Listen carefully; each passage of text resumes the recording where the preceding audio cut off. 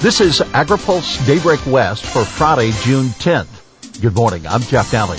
Here's today's headlines. California eyes day zero. OSRA set for action and optimism on dockworker talks. Day zero may be coming.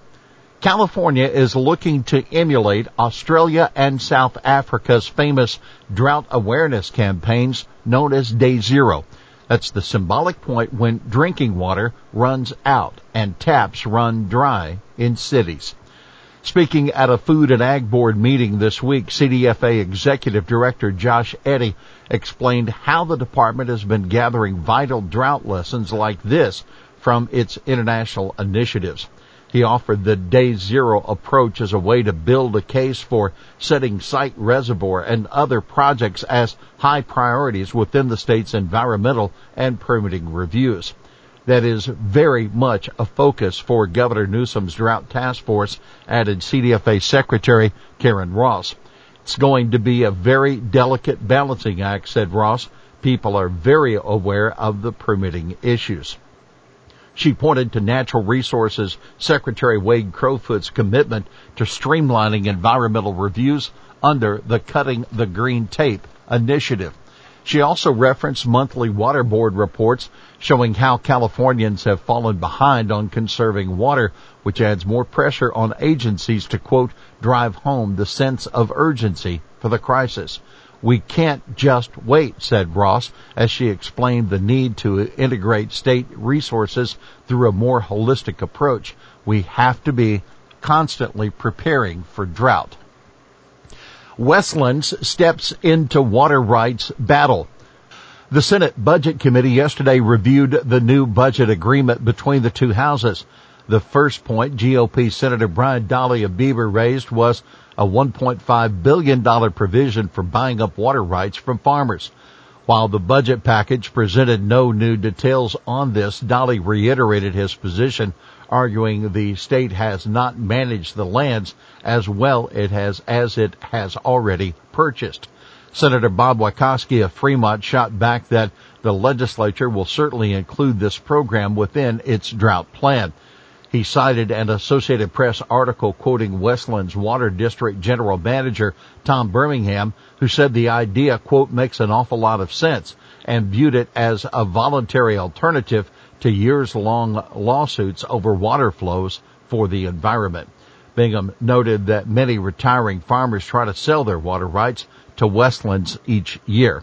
Now, keep in mind, the committee approved a new budget bill, and the Senate floor will likely vote on it Monday, ahead of the legislators' Wednesday deadline for approving a budget. Economists soaring input costs to weigh on farm income for years. Farm input costs are likely to remain at elevated levels well after commodity prices come off their historic highs, and Farm Bill programs could provide only limited help, economists warned lawmakers yesterday. Joe Outlaw, co-director of Texas A&M University's Agriculture and Food Policy Center, told the House Agriculture Subcommittee that it took input prices 4 to 5 years to decline to traditional levels after the drought-induced commodity price spikes back in 2012. Commodity prices are going to decline, but input prices are going to stay up for a while. They always do. And that's going to leave people with what we call a cost price squeeze, said Outlaw. You can read the full report at agripulse.com. Shipping reform and other bills to get a House vote. Inflation remains at center stage during this election year, and congressional Democrats are preparing to move a series of bills they say will help to target the issue.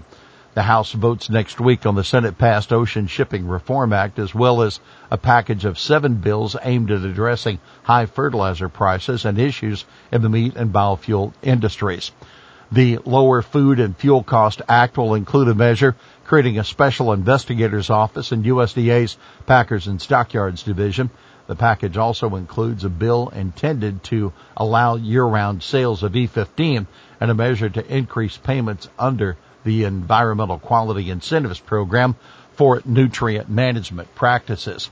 The measures included in the package have some GOP sponsors, But the House Ag Committee's top Republican Glenn G.T. Thompson called the legislation, quote, a charade that does nothing to lower the food and fuel costs currently hammering American families, consumers, and producers.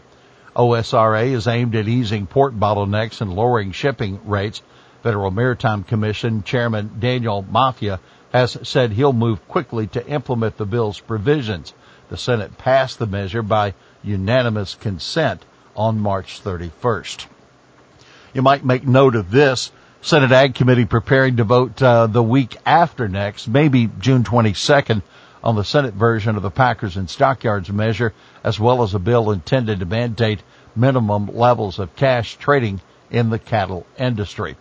Also, speaking of fertilizer costs this year, fertilizer giant Nutrien says it will increase its potash production capacity to 18 million tons by 2025. That's a 40% increase over its 2020 production. But a major Iowa beef processor, Iowa Premium, a unit of National Beef Packing, has put off expansion plans, citing construction costs. That according to the Des Moines Register. By the way, Consumer Price Index for May being released today. You can watch agripulse.com for our look at food prices. Buttigieg optimistic on dock worker talks. Transportation Secretary Pete Buttigieg says the administration is closely watching negotiations with West Coast dock workers, and so far everything's proceeding smoothly on that front. But Buttigieg is this week's guest for AgriPulse Newsmakers, and he stopped short of providing assurances that supply chains will be back to normal by this fall's harvest. Buttigieg said, quote, the truth is from day to day, week to week, there seems to be always a new factor or surprise that could play our role in significant change.